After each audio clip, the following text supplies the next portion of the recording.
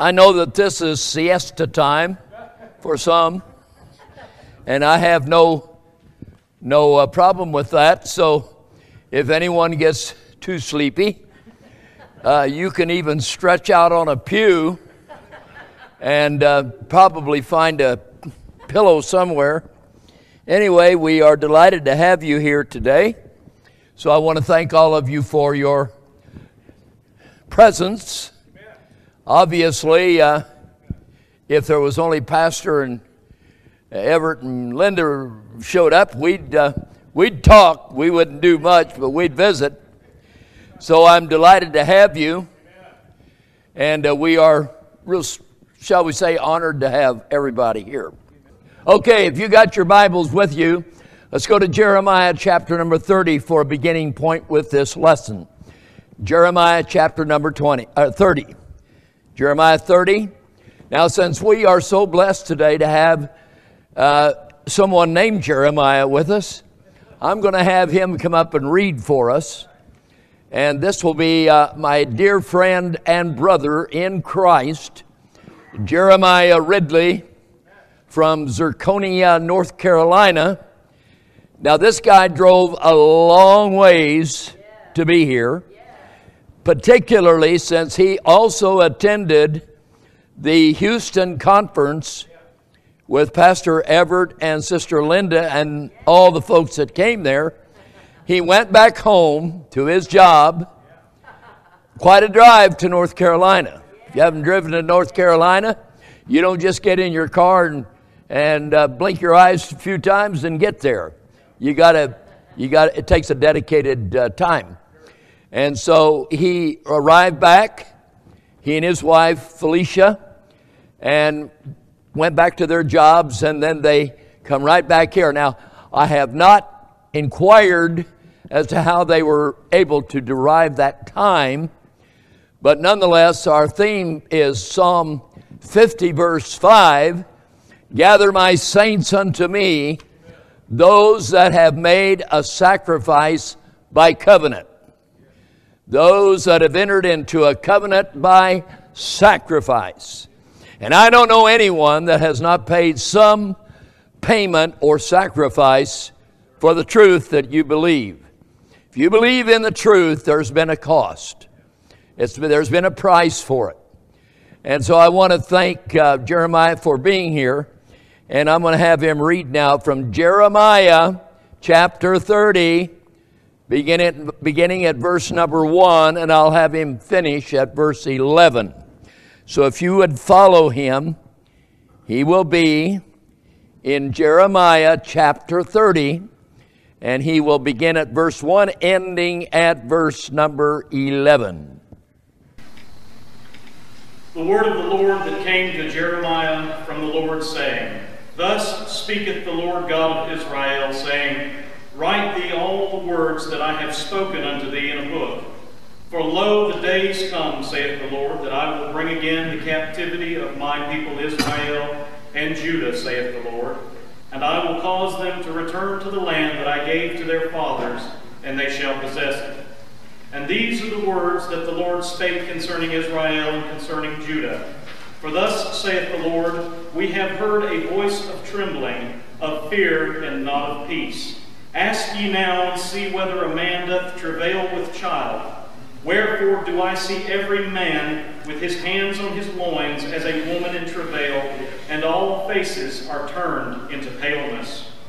Alas, for that day is great, so that none is like it. It is even the time of Jacob's trouble, but he shall be saved out of it. For it shall come to pass in that day, saith the Lord of hosts, that I will break his yoke from off thy neck, and will burst thy bonds, and strangers shall no more serve themselves of him. But they shall serve the Lord their God, and David their king, whom I will raise up unto them. Therefore fear thou not, O my servant Jacob, saith the Lord, neither be dismayed, O Israel, for lo, I will save thee from afar, and thy seed from the land of their captivity. And Jacob shall return, and shall be in rest, and to be quiet, and none shall make him afraid. For I am with thee, saith the Lord, to save thee, Though I make a full end of all nations whither I have scattered thee, yet will I not make a full end of thee, but I will correct thee in measure, and will not leave thee altogether unpunished. Jeremiah, we are looking now at what I think are some very important prophetic words from the lips of the prophet Jeremiah as inspired from heaven. Now you'll notice in verse 7, Jeremiah says, Alas, alas, for that day is great, so that none is like it. It is even the time of Jacob's trouble. Now we might ask the question, are we in the time of Jacob's trouble? Is the war in Ukraine a mere just part of that ongoing war that's being waged against the children of Jacob? That includes anybody that has Israelite genetic heritage. They could be on the right. They could be in Ukraine. They could be in America. They could be in Australia. They could be anywhere. We're talking about the seed of Israel, the people of the book. So they are facing an enemy in the day of Jacob's trouble that becomes so overwhelming that appears that they are as a woman in travail. Now notice what the words of Jeremiah are preceding verse 7. If you'll take a look again in verse number 6. Ask now and see whether a man doth travail with child. Well, I know before we entered the age of gender confusion, nobody would ever confuse a man giving birth, but this is talking about the strangeness, the weirdness of associating a man with the reality of actual childbirth, because the day of Jacob's trouble is going to be unlike any day that Israel has ever passed through. So if you believe that the Israelite people are the true descendants of Abraham, Isaac, and Jacob, then you would know that the day of Jacob's trouble is not a happy time for Jacob. Alas, for the day is great, none is like it. It's even the time of Jacob's trouble, but praise our eternal God, he shall be saved out of it. Now, we all need to underline that little phrase, he shall be saved out of it, because we're not going to save ourselves. Nobody else is going to save us. We're not going to have some kind of a secret army come in and save us. We're not going to have some superstar rise up to save us and receive all the glory. The only one that's going to receive glory for saving Israel at the end of the battle is the God of Abraham, Isaac, and Jacob. That's it. The war that we're in is his battle. If you want to look at that idea of this battle belongs to our king, you may want to consult 2 Chronicles chapter 20, when one of the great kings in ancient Judah, Jehoshaphat, found out that, and he learned and knew quite well, that the battle does belong to the God of Abraham. It's his battle. And this is a long-standing war that's been raging. And the Ukrainian war is just a little part of that ongoing conflict with Jacob. Now, you people will remember that the Bible is a seamless book. That is to say, it's like a seamless garment. We don't take one little part of the Bible and imagine that it's not part of the whole. No part of the Bible can be separated out as an island unto itself from the remainder of the Bible. The book of Genesis is the plot story of everything that's going to happen after Genesis. If you get things right in Genesis, you may have an idea of getting it right in the book of Revelation. Meaning that if you don't get it right in the beginning, you're sure not going to have a good eschatology at the end. Your doctrine of last things at the final end is going to be somewhat tilted in different directions than being right. Now, when we read these words from Jeremiah, and it says, "Ask now, and see whether a man doth travail with child. Wherefore do I see every man with his hands on his loins, as a woman in travail, and all faces are turned into paleness." I don't know how many of you people have been in the birthing process. How many have actually been with your wife during delivery? Now, some women have an easy delivery, but not all women. And particularly the first child, because the mother is uncertain about what a childbirth is. Now, I'm leaning heavily on Sister Diane, Sister Jeannie, and I believe that we're limited. No, Linda, Sister Linda. So these three ladies will know that childbirth, even if it's normal, natural, and comes relatively easy, is not just a cakewalk. Particularly firstborn children. They're going to break the matrix. And everything is unknown to the mother. She never gave birth. Now, men have never given birth, and I got news for the dipstick dysphoric crowd. The lunatics, they're never going to see a man conceive a child, much less give birth to one. But in their stupid reality, now we're majoring today in America on stupidity. We have become, in our effort to become educated beyond the previous generations, we have only personified our stupidity. If the former generations could rise up out of their graves and see the insanity that prevails among millions of Americans today, they would want to go back into their grave quickly and wait for the resurrection and be grateful that they were not allowed to live in the latter days, because we are living in a crazy time. So back to Jeremiah likening the time of Jacob's trouble to childbirth. It's a traumatic event. My humble opinion is, in deference to the dear ladies sitting here today, I think it is the most traumatic experience that you can experience in this life, to see a brand new child that's going to make their entry into the world from the quiet comfort womb of their mother, where they've grown very comfortable, cozy, and some of them are anxious to see what's on the outside of that womb, and they've been giving their mother a rough time. But a lot of them are somewhat reluctant. And it's no easy task for them to come down the birth canal.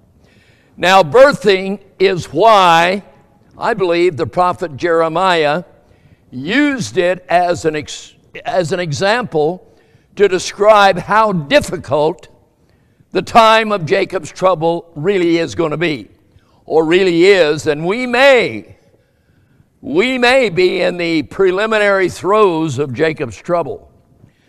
Now, I sort of feel like we've experienced some contractions.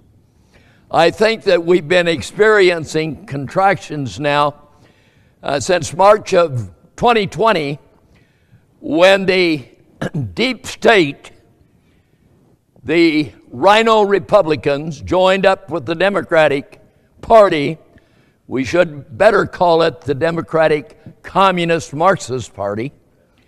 And we can also throw in there the national news media. And they're all headed up by billionaire Edomite oligarchs that have their origin with Esau, Canaan, and a few other odd and end misfits.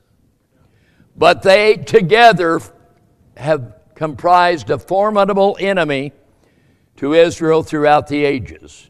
Now, I'm assuming that everyone here this afternoon is aware of what the Bible says about Edom. And you know the end of Edom is not a good one. In fact, there will be no Edomites in God's kingdom. All that is offensive to the God of Abraham will be removed from that kingdom. Now, I say that because Edomite oligarchs have a lot to do with the war in Ukraine. Edomites living both here in this country, Edomites living in Ukraine, Edomites living in Russia, in all the European countries. The Edomite oligarchs have found a nest, and they're roosting in almost all countries of the Western world. I think there's probably, and this is a guess on my part, fewer of the Edomite oligarch billionaires, millionaires, multimillionaires. None of them are millionaires. They're all multimillionaires or billionaires.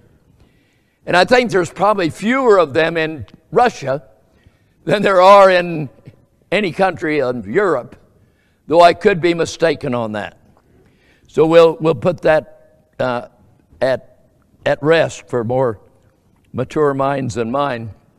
But I want to call your attention to the idea that Jacob's trouble is really encompassing a lot of Scripture in the prophets. And it would be foolish for me to encroach upon your time here this afternoon and go very deeply into the prophecies dealing with enemies of Israel headed up by Esau. But I would be remiss if I did not have you step over into Genesis chapter number 27 for just a moment. Genesis 27. In the 27th chapter of the book of Genesis, you are familiar with the wonderful story. It's a reality story. It's not fiction. It's a reality story, and the story of Genesis 27 is fundamental to understanding all about Edom and all about Jacob and the struggle between them.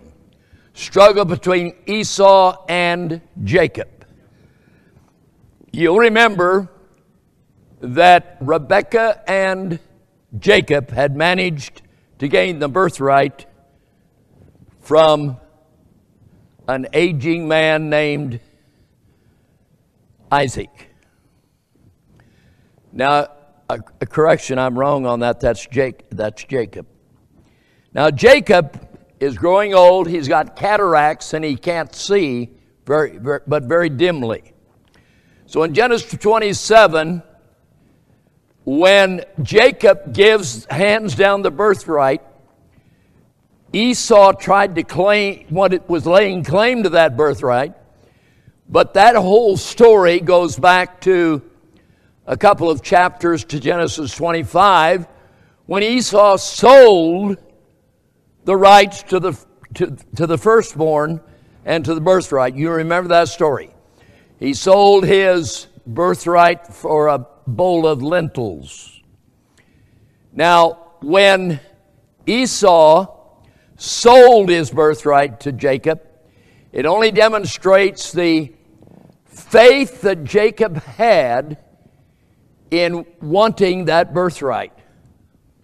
Now, Jacob was the twin brother of Esau, and he had good cause to want that birthright, so he bought it.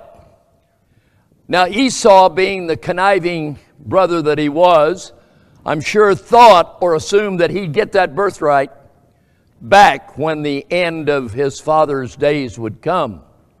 So he not only wants that to lay claim to the birthright, but he wants the blessing of his father Jacob conferred upon him. When he finds out and comes back from the hunt that his brother Jacob has already been given the birthright, we'll break into that story by looking at Genesis 27. Genesis 27 and verse number 34. And I'll have my brother Stephen come up here and read that into the record. We're in Genesis chapter number 27, and we'll begin at verse number 34. And I'll stop you at the appropriate moment.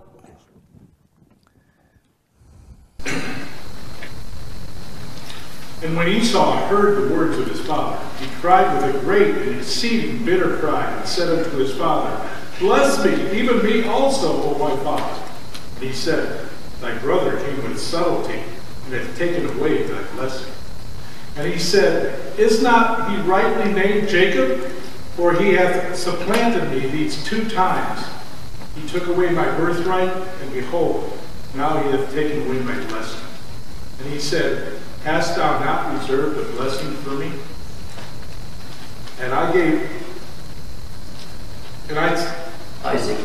And Isaac answered and said unto Esau, Behold, I have made him thy lord, and all his brethren have I given to him for servants.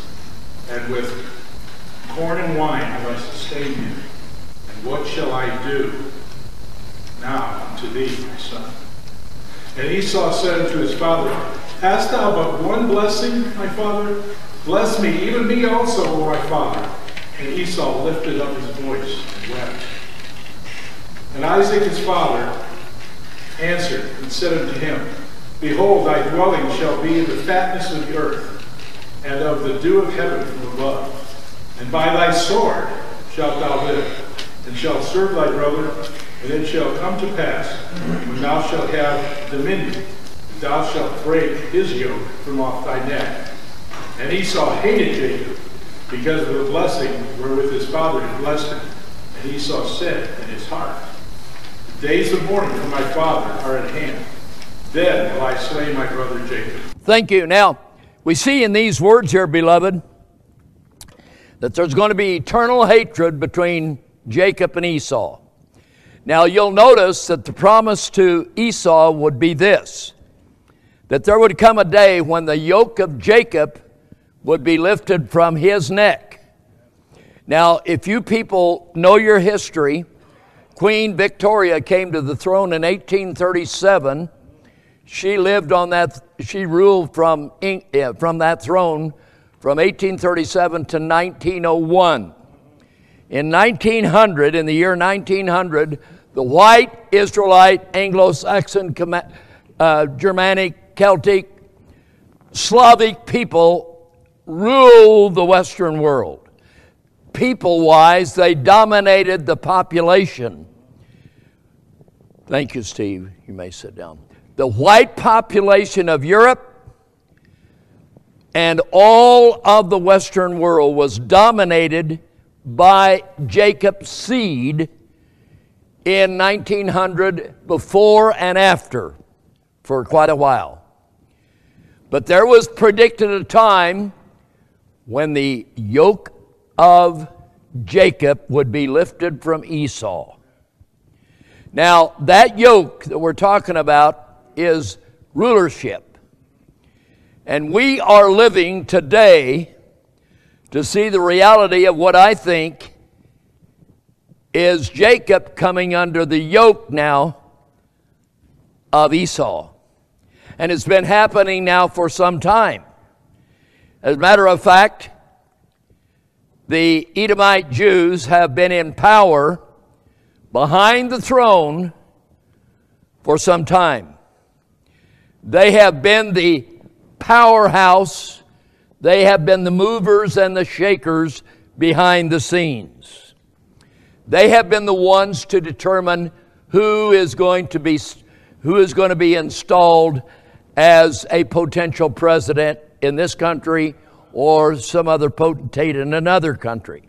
They've been the kings and the shakers and movers behind the scenes. And they're very much in control of America today.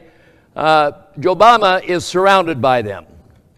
He's surrounded by these oligarchs, most of whom are in the shadows, because that's the way they operate.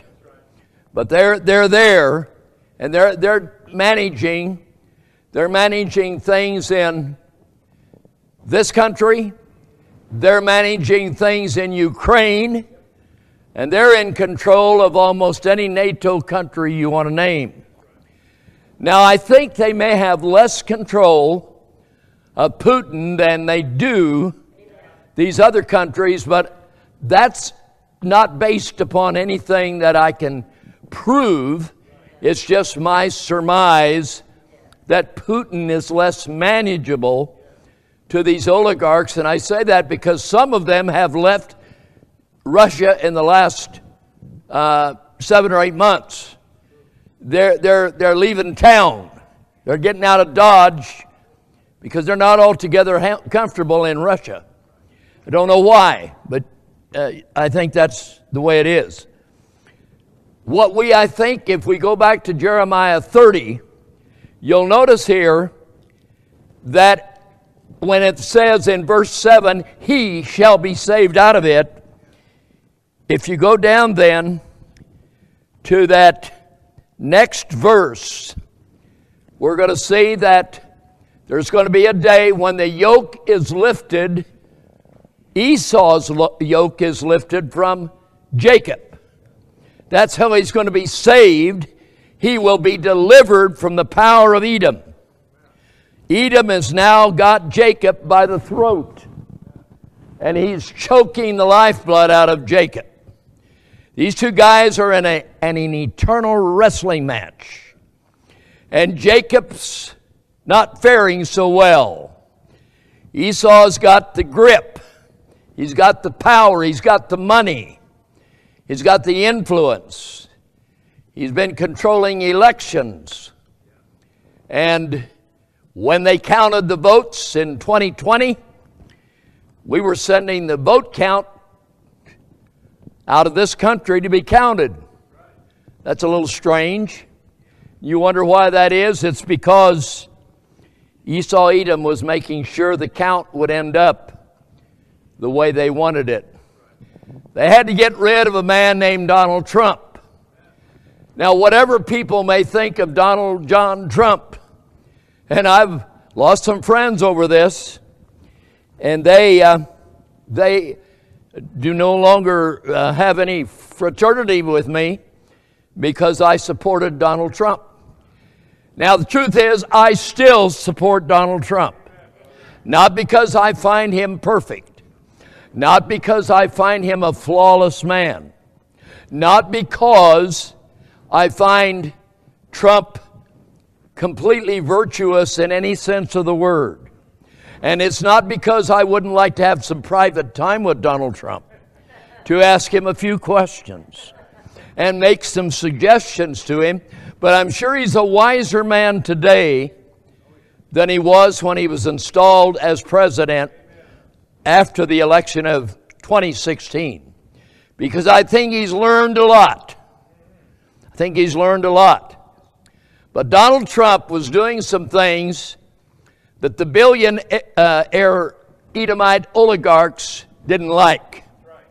And he was a man that they were having a tough time to buy. They found a man they couldn't really easily buy. Because if you yourself are a billionaire, I know they allege that he's not really a billionaire, but somebody owns all those skyscrapers with his name on the skyline around the world. So Donald Trump was not a man that they could control with money. He'd already had his fling with women, so not going to be easily trapped by bringing some young movie star, as they did in the days of John F. Kennedy, into the White House. So Donald Trump ran a pretty clean, moral presidency. They had no liquor in the White House because Donald Trump practiced absolute abstinence. He didn't drink. Now, that would have been another way to find a control over him, because they'd get him inebriated and he'd feel happy. And he would be sharing things and accepting positions. So they had to get rid of Donald Trump. Donald Trump was upsetting the oligarchs, the Jew, Edomite oligarchs in this country, and the oligarchs in other countries of the West as well. Now, you'll notice that Donald Trump did not get us into any wars.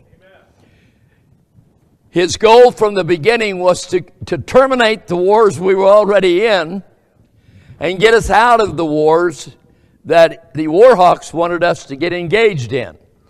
Now, you know that the Rhino Republican senators, and you know the names of some of them, like Lindsey Graham, and some of those guys are dead set on keeping America with a war, because they are in debt to the industrial military complex. They are bought and paid for.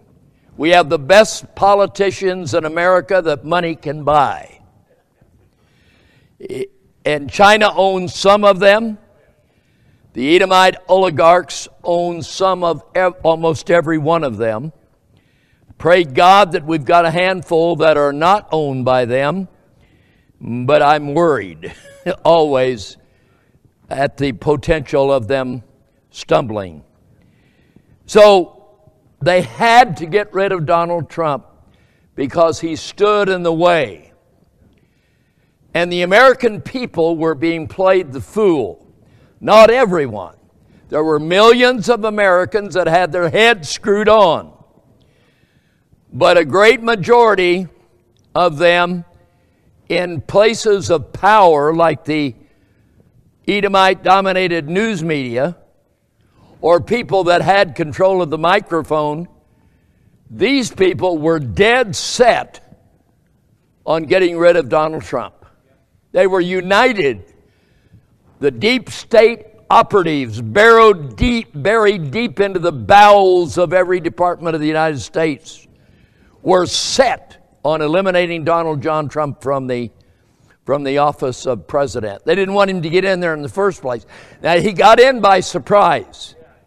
They did not believe that Donald Trump possessed the ability to get in. They thought Hillary would just run over him. They underestimated the ability of the American people. Sometimes the American people wake up. They do come to a state of consciousness on occasion. Now, sadly, it's only on occasion that they actually come to a state of conscious awareness of what's happening. But I think enough Americans knew what was at stake back in 2015 when Donald Trump came down the escalator. And I'll be real honest, when he came down the escalator, I would not have voted him for dog catcher. Now, by chance, I had gone home for a sandwich that afternoon. Not purposely, but I thought, I'm hungry. I'm going to go home and fix myself a sandwich. So I go home, and I'm fixing that sandwich. I thought, well, I'll turn the YouTube on just to see what's happening. And I did, and they were announcing that Donald Trump was announcing his candidacy for the Republican nomination. I thought, what a joke. What a laugh. And I actually laughed out loud to myself. Then while I'm fixing my sandwich, Ivanka talked, and I thought, well, he's got a daughter that can at least speak well, and she's loyal to the nth degree to her daddy. Thought, well, that's kind of creditable. Have a daughter that is loyal to you. So I thought, well, that's a pretty favorable thing. And then I listened to his talking points for his reason for entering the campaign. And incidentally, those talking points became the talking points for the entire campaign, either for or against them in some way. But I've only mentioned this to say that the Ukrainian war has deep roots that go way back into history. It's not something that just happened. Now, very few Americans are aware today, they used to be much more acutely aware, of the blessings accorded to this great land in its natural setting. America is one of, I think without question, it is the wealthiest nation on the planet, and anything I say here is open for questioning. So you hold me accountable, but I think America is the most blessed land on earth.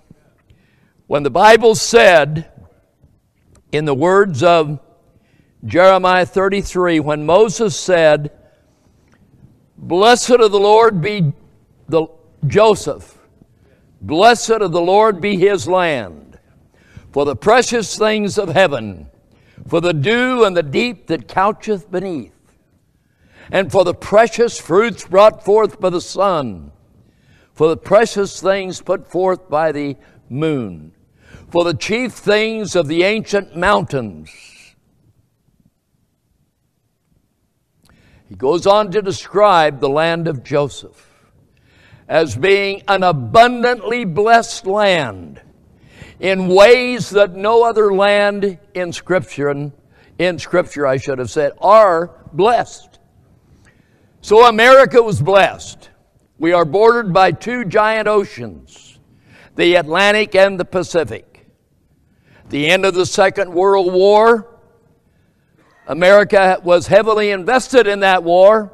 However, the United States came out of that war strong because we had built up our military infrastructure.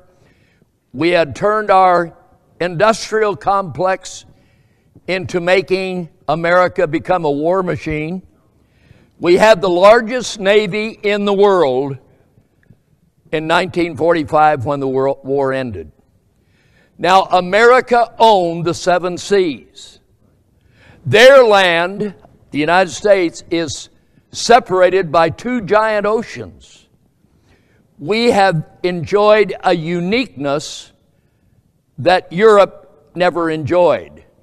If you live in one of the European countries, you've got contiguous areas that join to you on almost every side, unless you happen to be on a coastal area. So in Europe, you have no independence geographically like America shared.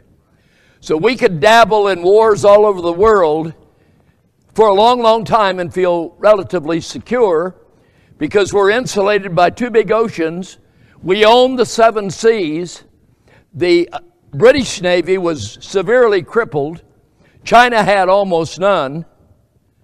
And we, in the United States, had vessels capable of dominating the oceans of the world. In that sense, beloved, it created a world where America could suddenly do about anything it wanted to do. But we didn't manage that power very well. And we haven't managed it in Ukraine well at all.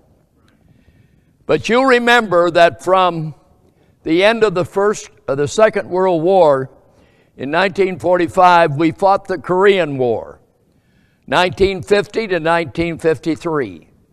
We turned right around and became involved in Vietnam in 1963, stayed there for 10 years, finally got tired of a no-win situation because Washington politicians would not let American generals win a war.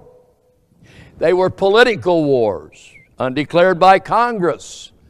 They were simply undeclared Edomite-dominated wars.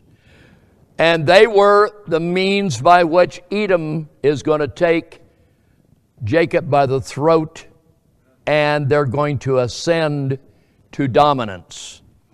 Now, Jacob's still in power. But what do we do with that power? At the end of the Second World War, we were manufacturing everything you could imagine a nation needing made in the USA. And it was made good. It was a trademark for well-made throughout the world.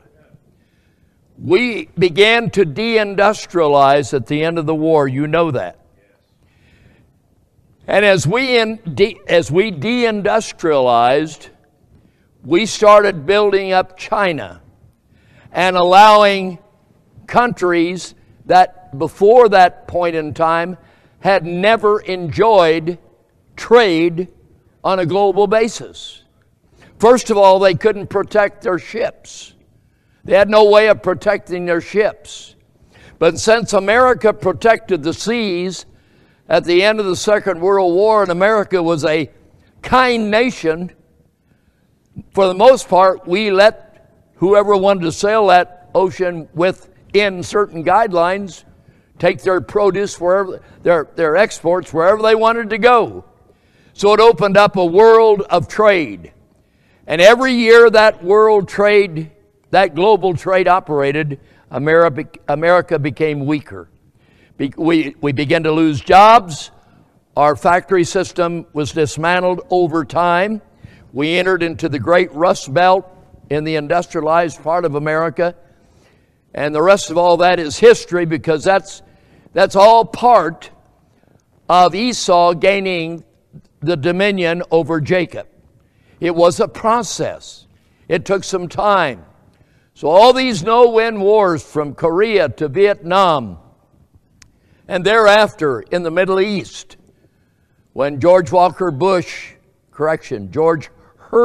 Bush, Daddy, was in the office, he entered into the Middle East. And we've been in the Middle East now for, Putin finally made one of the most historic messes of any president in history when he ended the war in Afghanistan and made the United States the laughing stock of the world, and made our military look sick, and left $80 billion of military hardware there, and the Taliban became the third most well-armed people on the earth. Gratis, the United States of America, just a gift. Just a gift.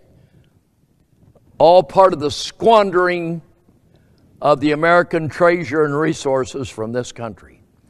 So we have, the war in Ukraine is an extension of this horrific struggle between two powers that has been ongoing for a long, long time. Now, you people are familiar with the WEC, the World Economic, did I get that right? The World Economic Forum, the WEF, is that what it is? The WEF. There's a Jew, Edomite, by the name of Klaus Schwab, that heads up that World Economic Order. But Billy Gates is also a member of that. And there are proselytes that they have garnered unto themselves. But there's a world of these Edomite oligarchs that are part of the World Economic Forum. Now, I'm going to pass around a sheet of paper here, and Steve, if you'd be so kind to share each one of these with a recipient that's here. Just let everyone be a recipient. If you run out, I've got others. Now, you'll notice that the sheet I'm going to pass out, and Roger, would you be so kind as to pass these out as well? And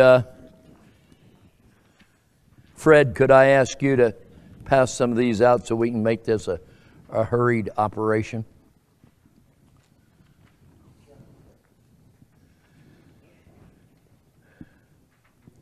Now, you'll notice, I don't think too many of you have great favorable attitudes toward Eisenhower, but Eisenhower did do one favor for the United States. When he was leaving office, he made a warning about the future growth of the military-industrial complex, because he knew that there was a power structure that wanted to keep America in war. And the U.S. industrial military complex were making huge profits from wars. Billionaires are made during wars.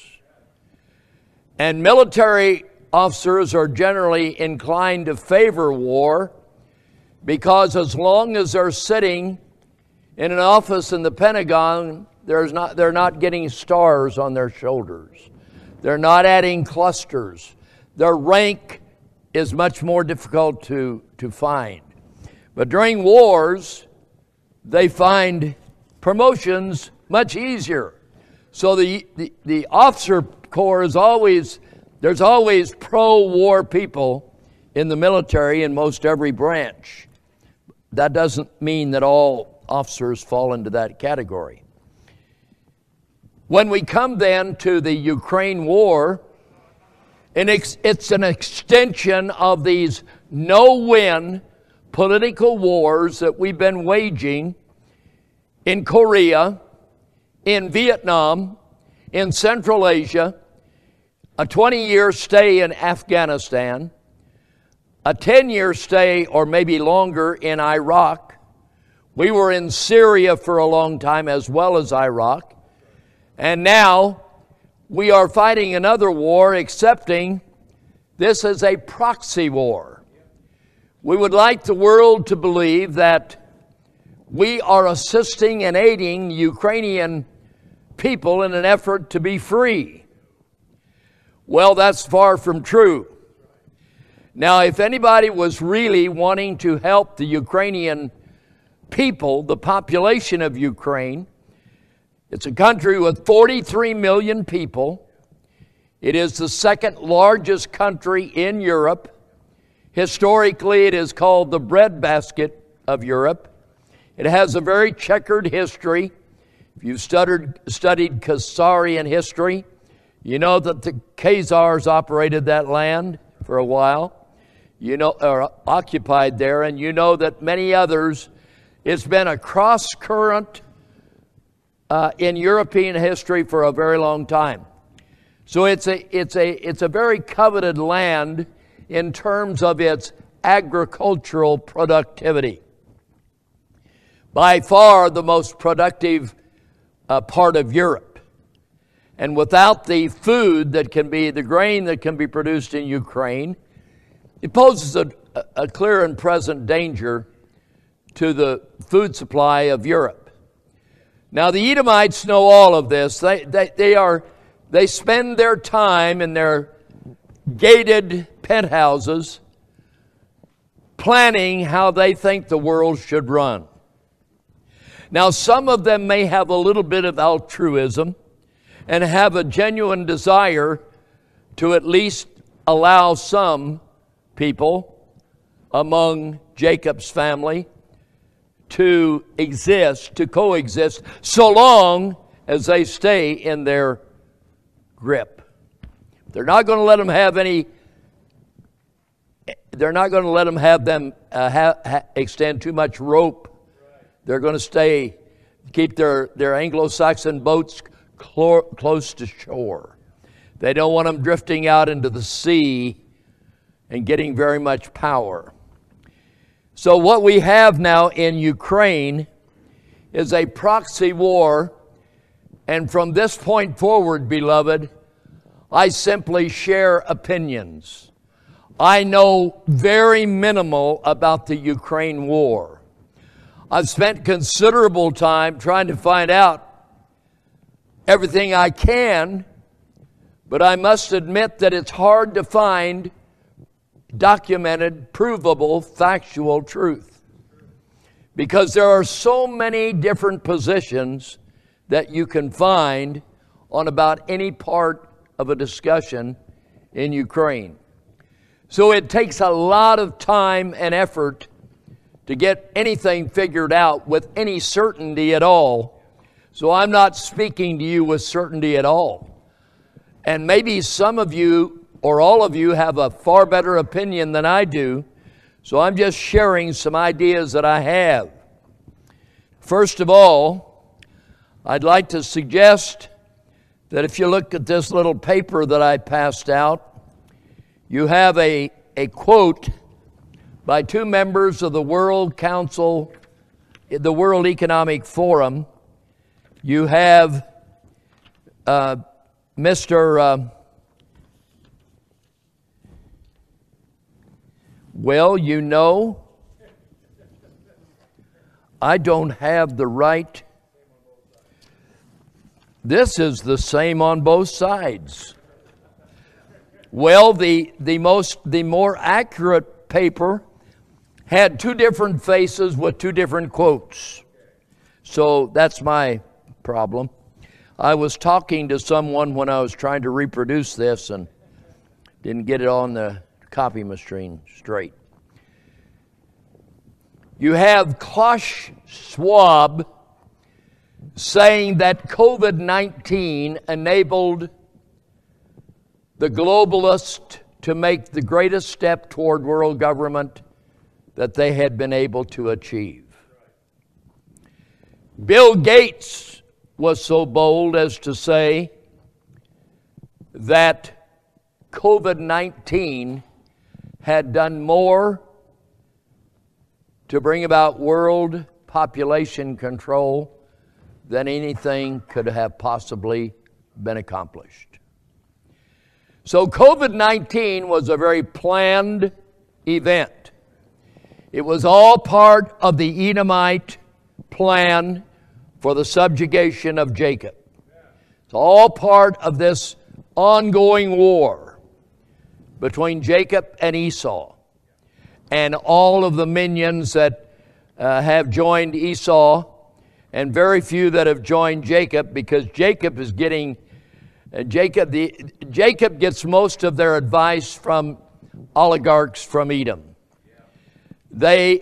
Jacob is really under the yoke right now because God has withdrawn his blessing from Jacob.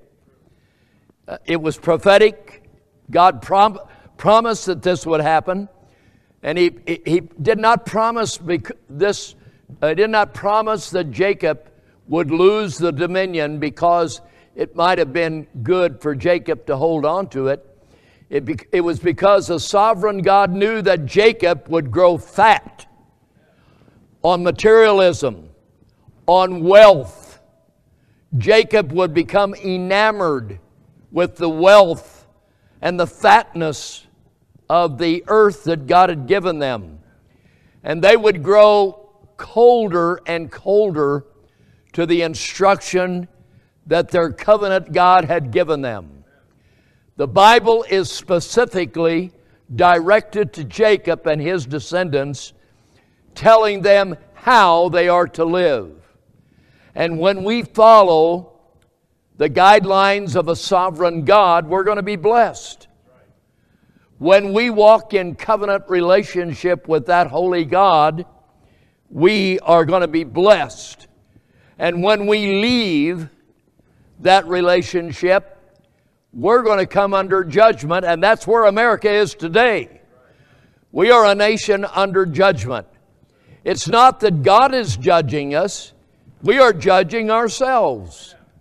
We are being judged by our disobedience to the divine will and commands of a covenant God.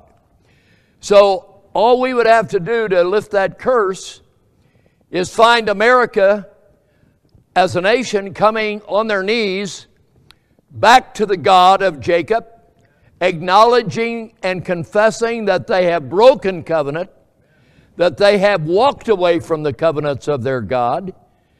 And then Jacob, under due confession of their sin debt, unpaid sin debt, I might add, an unpaid sin debt that's larger than the debt that we owe to the money changers. They say we owe $30 trillion to the central bank cartels of Edom. Well, let me say we owe a sovereign God a lot more than $30 trillion. We owe a sovereign God 30 trillion plus payment for the sins we've committed against Him. So that's the debt we would really need to resolve if we want His blessings. I don't see that happening. I think America is now a nation willfully, deliberately disobeying the laws of Scripture.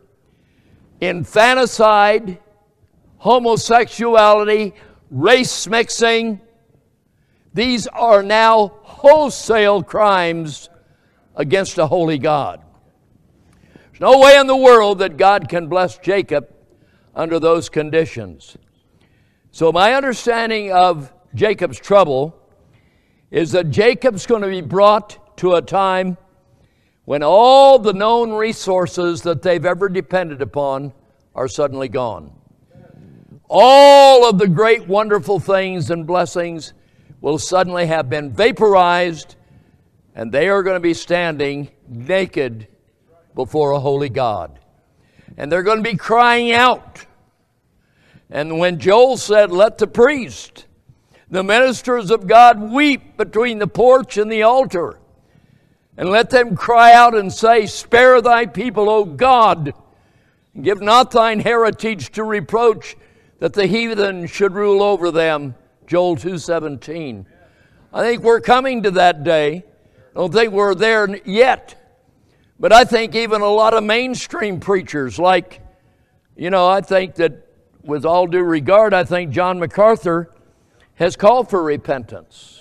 He just preached a sermon to Governor Newsom, and he didn't shut his church down during COVID-19. So kudos to John MacArthur.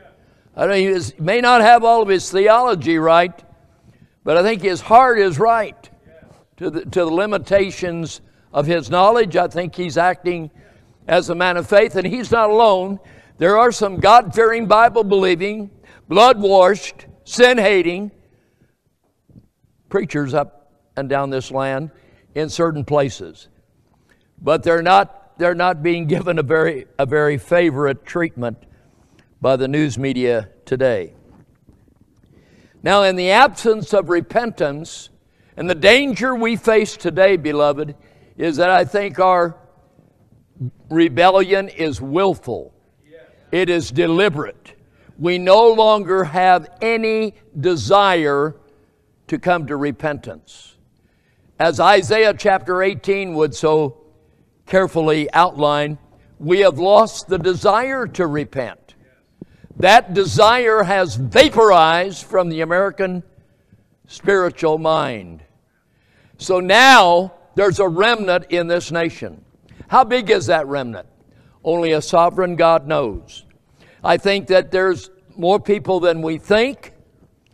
I think that there are more people than we might imagine.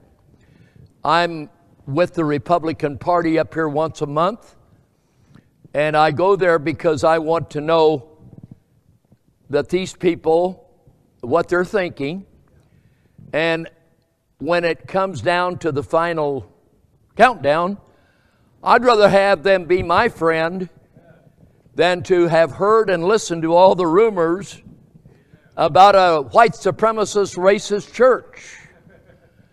So now, there was a time when I would not be allowed to even come to their Republican gatherings. Now they welcome me, and they actually have me lead them in prayer. Surprise, surprise. We have one of those members coming here Wednesday, Dr. Ronald Jones, good friend of mine, member of the Republican Party. And a lot of these people are well aware. They are aware of the fact that we are a nation. They have only limited knowledge of the real struggle between Jacob and Esau. But they're on their way, and some of them are ready. They're getting ripe to know a lot. As one of them said to me one day, we would love to come and be in the Church of Israel, but we haven't figured out how to keep our business open and do that. So he says, right now, we're going to have to keep our business open, so you won't see us. But we're with you. Well, that helps me know that the remnant may be bigger than we think. Because I know a world of people that did not line up for the injection here in Vernon County. They said no, no, and no to an experimental injection of a protein therapy that had nothing to do with preventing disease, infectious disease. It had everything to do with population control and reduction. Reduction and control. And we've only seen the beginning of those who are going to suffer death. Now, for the record here, folks, I know a couple of people that run mortuaries here in Vernon County and Barton County to the south.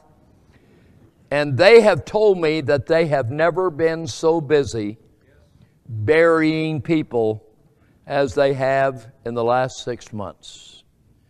And I've had friends, and I've actually done funerals for people I went to high school with whose relatives were vaccinated and died. As one of my best friends told me the other day, because he knew he and his wife argued for 2 months before they finally knuckled down and got vaccinated. His wife died within days after she was vaccinated. And he told me the other day, he says, Dan, he said, I really believe that we were lied to by the United States government. He said, if I had it to do again, we would have never taken that injection. He said, I think it killed my wife. Now, he no longer trusts anything the government is saying because they took his wife from him, and he's a bitter man. You can imagine how he feels. So when we look at Ukraine, beloved, it's all part of the ongoing conflict between Jacob and Esau. As I indicated, Ukraine has been a coveted land. Now, I know that the American public at large, and this is based upon what I think is true, but I'm not able to be a fact checker on this. This is an opinion.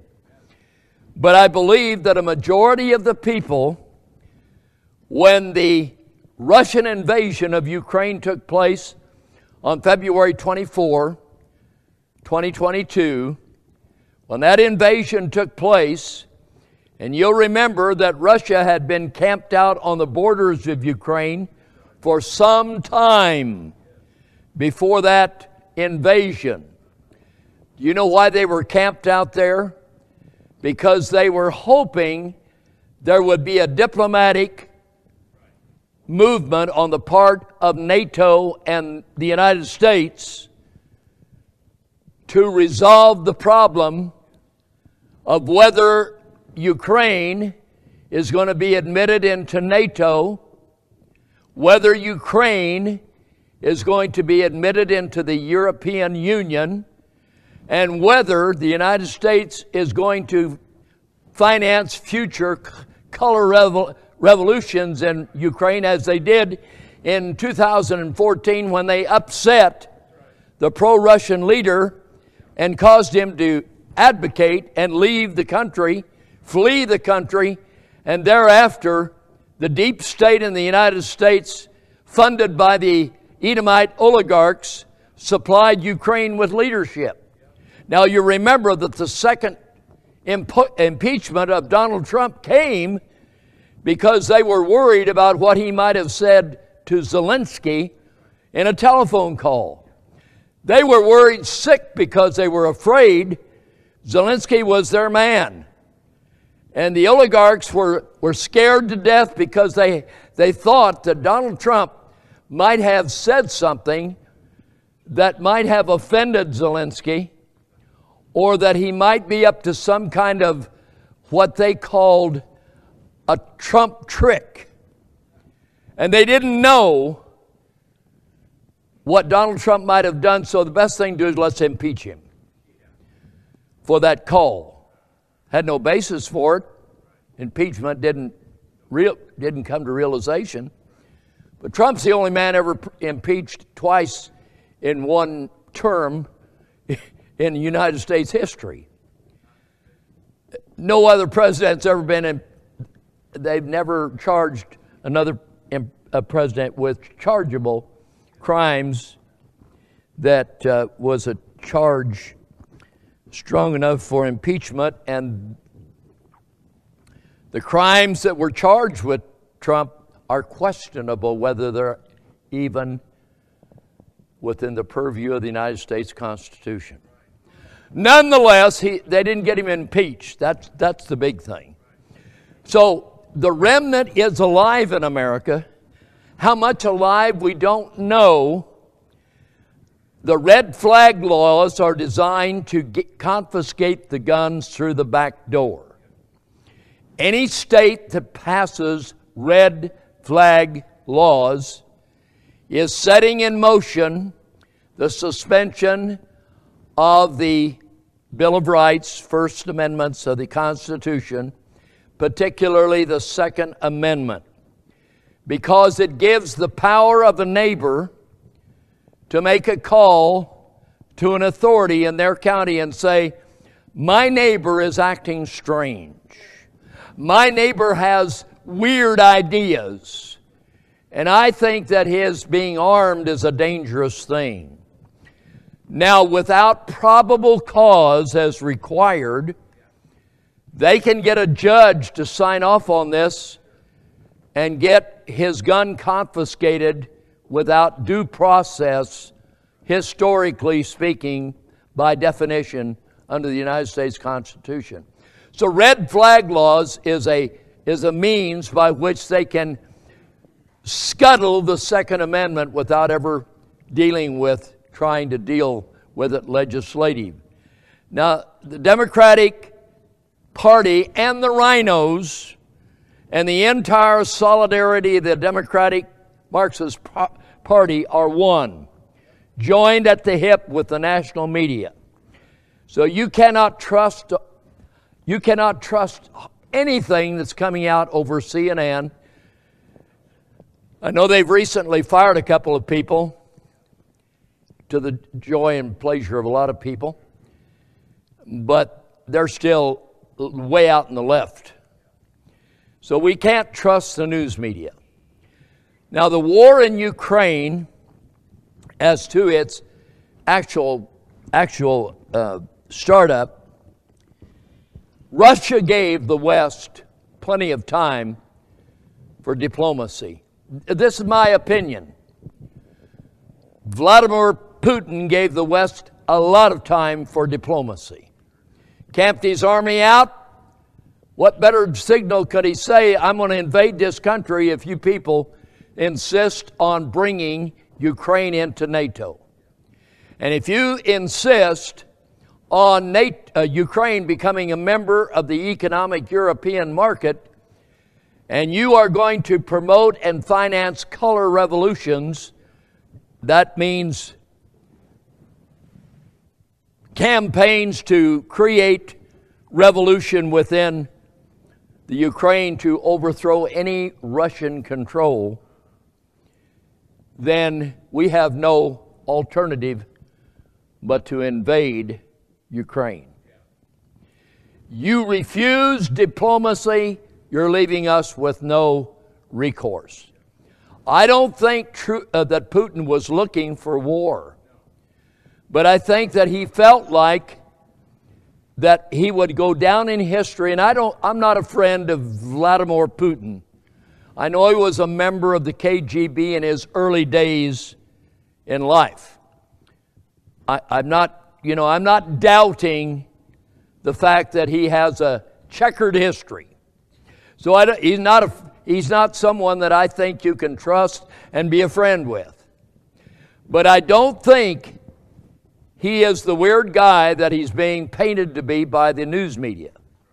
The problem I have is that the same national news media, the same rhino Republicans, the same deep state operatives the same Democratic Marxist Party that has been operating in this country now for some time, and particularly promoting Russian collusion during Donald Trump's reign in the White House, and promoting all the anti-Trump campaigns through that period in time that he was president. Those are the very same people that wanted us to turn against Putin.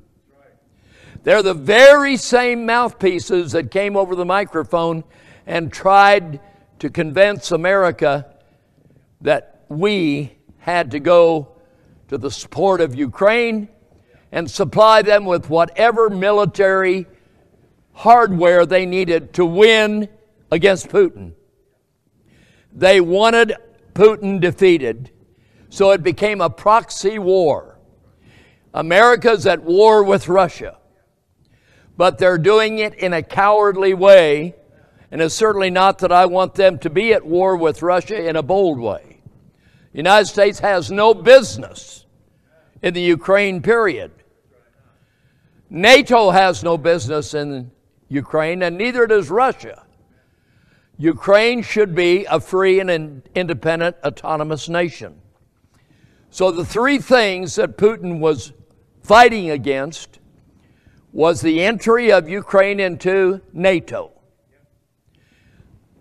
Number two, he was very much opposed to Ukraine being a part or a member of the economic union. And number three, he wanted to guarantee that the United States would not meddle in Ukraine and foment future uprisings like they did in 2014. Now, the United States, of course, would not hear that. Joe Obama would not give any credence to that idea at all. He didn't want diplomacy. The West did not want to make a peace deal with Ukraine. Why? Because Ukraine is part of the COVID-19 reset that was launched by the World Economic Forum. And for the benefit of everyone here today, the World Economic Forum is nothing more than a nice-sounding title to support the very same people that wrote the protocols in 1897. Theodore Herzl, a leading Edomite Jew, in 1897 headed up the World Zionist Congress in Switzerland. This is an authentic first edition copy of the protocols.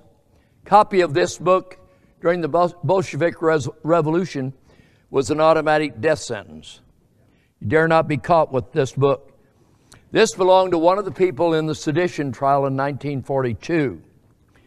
Now, the author of this book had made copious notes all through the protocols.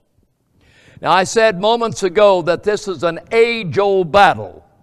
Ukraine is just part of that age-old, ongoing struggle that had its beginning many, many, many generations ago. When God said in Genesis 3:15, speaking to Satan, and I will put enmity, that's hostility, that's hatred. I will put enmity between thee and the woman, and between thy seed and her seed. It shall bruise thy head, and thou shalt bruise his heel. That is a far-reaching prophecy. It's called the Proto-Evangelium because it's the first hint of the gospel, that from the woman's seed will become the deliverer that will be the serpent crusher. Romans 16:20, St. Paul speaking, and I pray God that Satan will be crushed under your feet shortly. So this ongoing conflict between the seed of the woman and the seed of the serpent is an age-old battle. A lot of people do not want to deal with it, But they will acknowledge that in order to get a Messiah into the world to be born of a virgin, that the woman will become the woman of Genesis 3:15 will become the line through which a virgin shall conceive and bear a son.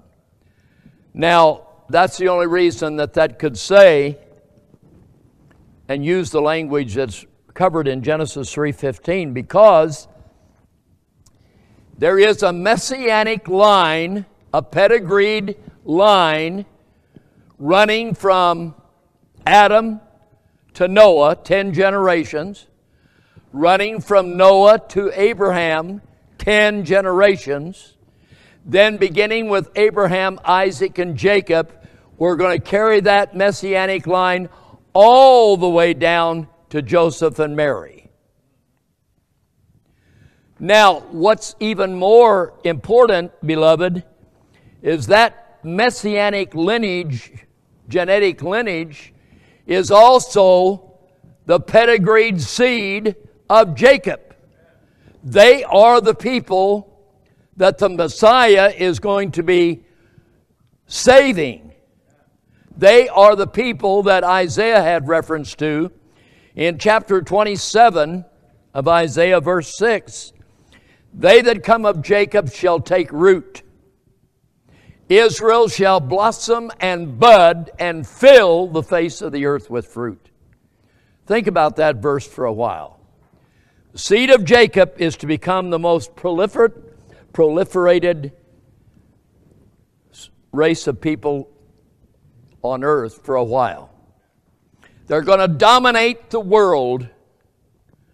A little British garrison sent to India will control the empire called India. A little garrison from the British Empire can be sent to any country in the world during the days of Queen Victoria, and it only takes a handful of Ephraim and their military prowess to govern great nations like India or even like China. Because Jacob's seed ruled the world. They had the dominion, but friend, I think we've lost it. We've given it up. We're now under a chokehold from Esau.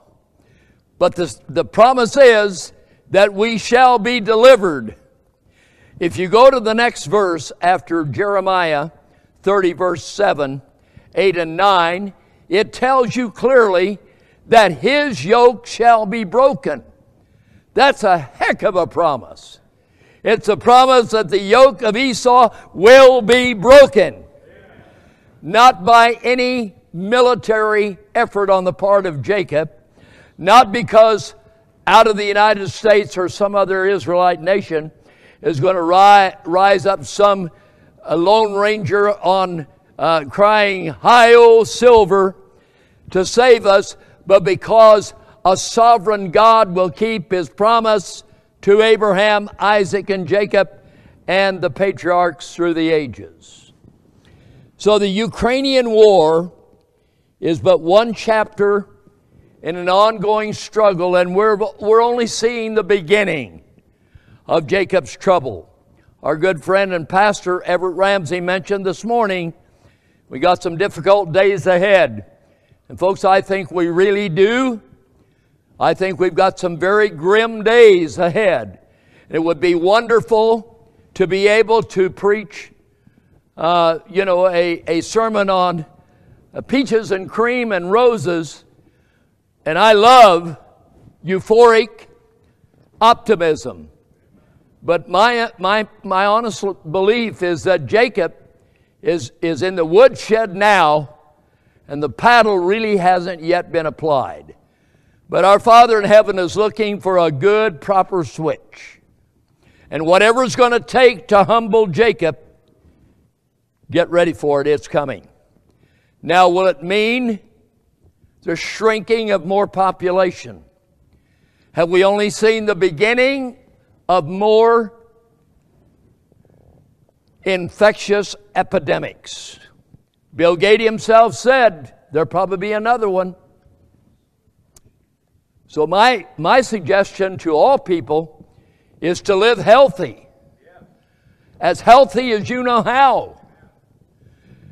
And we all ought to stock up on vitamin D3, so they say, zinc, vitamin C, and keep yourself close to God. Amen. Live healthy. We need to do whatever we can do because we've got a battle to fight.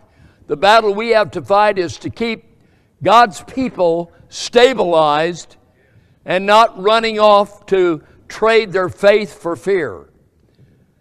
Jesus said, "These things have I spoken unto you, that in me you might have peace. In the world you'll have tribulation. Be of good cheer, I have overcome the world." Our King has already been to Calvary and back. He knows what it's like to be at the end of the trauma of a very bloody time. So he's been there and done it. He's our leader. We call him King Jesus. And everybody needs to know that the Savior on the white horse is none other than the one across whose vesture is written, his name is the Word of God. And you can turn to Revelation 19, verse 11, and find out who's riding the white horse. It'll tell you who's on the white horse. It'll also tell you there's an army that follows him. So we've got a wonderful plan of deliverance, but we've got some days to live through.